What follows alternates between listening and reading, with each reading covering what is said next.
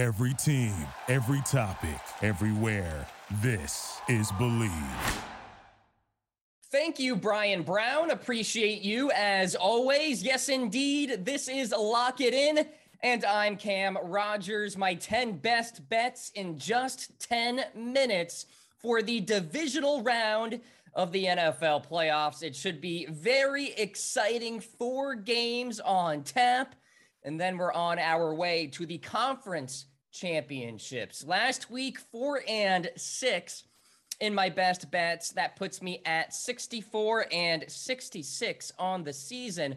My gracious, I knew the Cardinals were not going to win that football game against the Rams, but they got destroyed by LA. That was pretty bad. I did not see that one coming.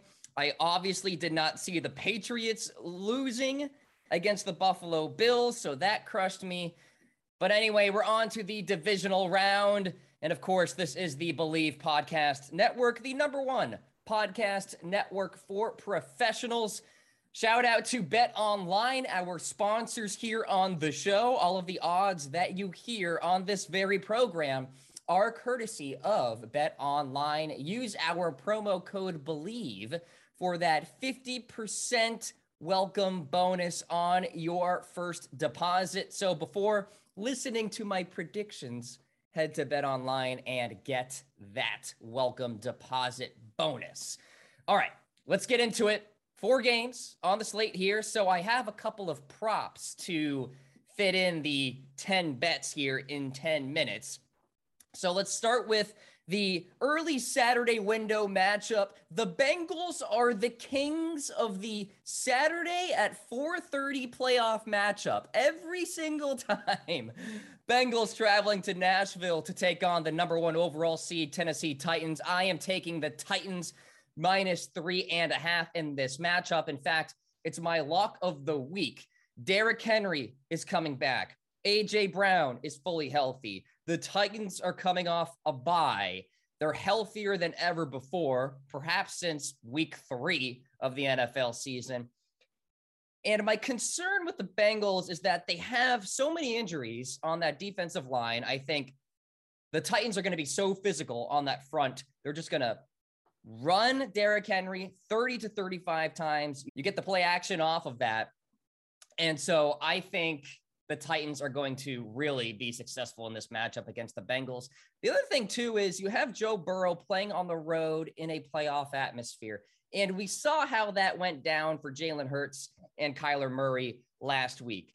Now, it can be debated who's better, Murray or Joe Burrow. But let me just say that for any quarterback of that youth going on the road in a hectic environment, and they can get loud in Nashville, I think Joe Burrow may struggle. The Titans have covered the spread, by the way, in 66.7% of their games at home.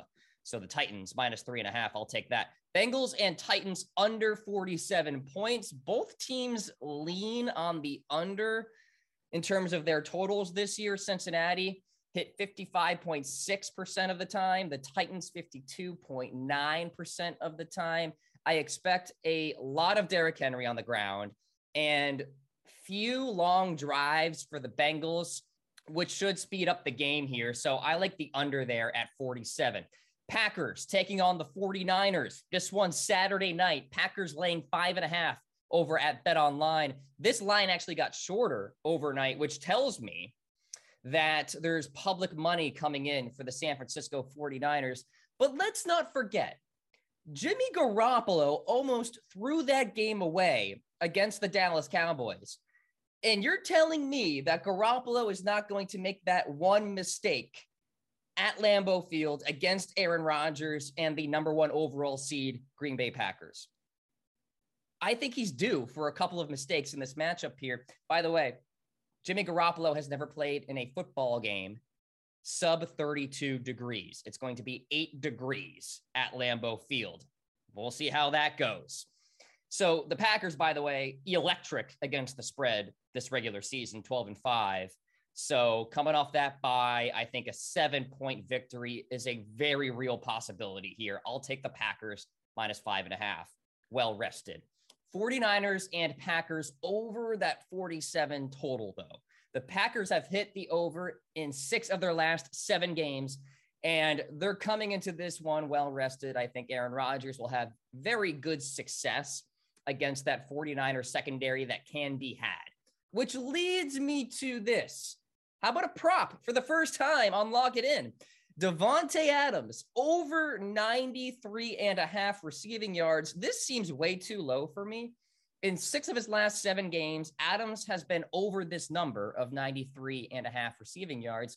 Really, it's 7 of 7 because that one where he didn't hit that number was that Lions game in week 18 when they didn't play the full starters all the way, right? So again, the 49ers secondary can be attacked here. They're squarely middle of the pack in defensive DVOA versus the pass. So I like Davante Adams over 93.5 receiving yards. Let's go to the Rams taking on the Tampa Bay Buccaneers. So I picked the Rams preseason to go to the Super Bowl.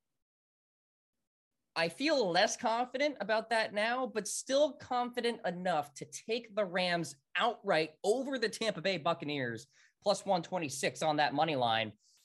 Here's the concern with Tampa Bay. Multiple injuries on that offensive line, Ryan Jensen, Tristan Wirfs, for example. And you have a front 5 that is going up against Aaron Donald, Von Miller, and the rest of that front 7 for LA. The weapons on the outside for Tampa Bay are not what they were earlier this year. No Chris Godwin, no Antonio Brown. Tom Brady hates pressure up the middle. He's going to get pressure up the middle from Aaron Donald and company. The goal for the Bucs will be to run the football. That's hard to do against the Rams, 5th in DVOA versus the run. So something has to give here. Tampa Bay has to figure it out on offense, and I don't think they do. As long as Matt Stafford doesn't mess things up for the Rams, I think they win this game outright and head on to the NFC Championship game to take on the Green Bay Packers. Now, the total in this one is 48 points.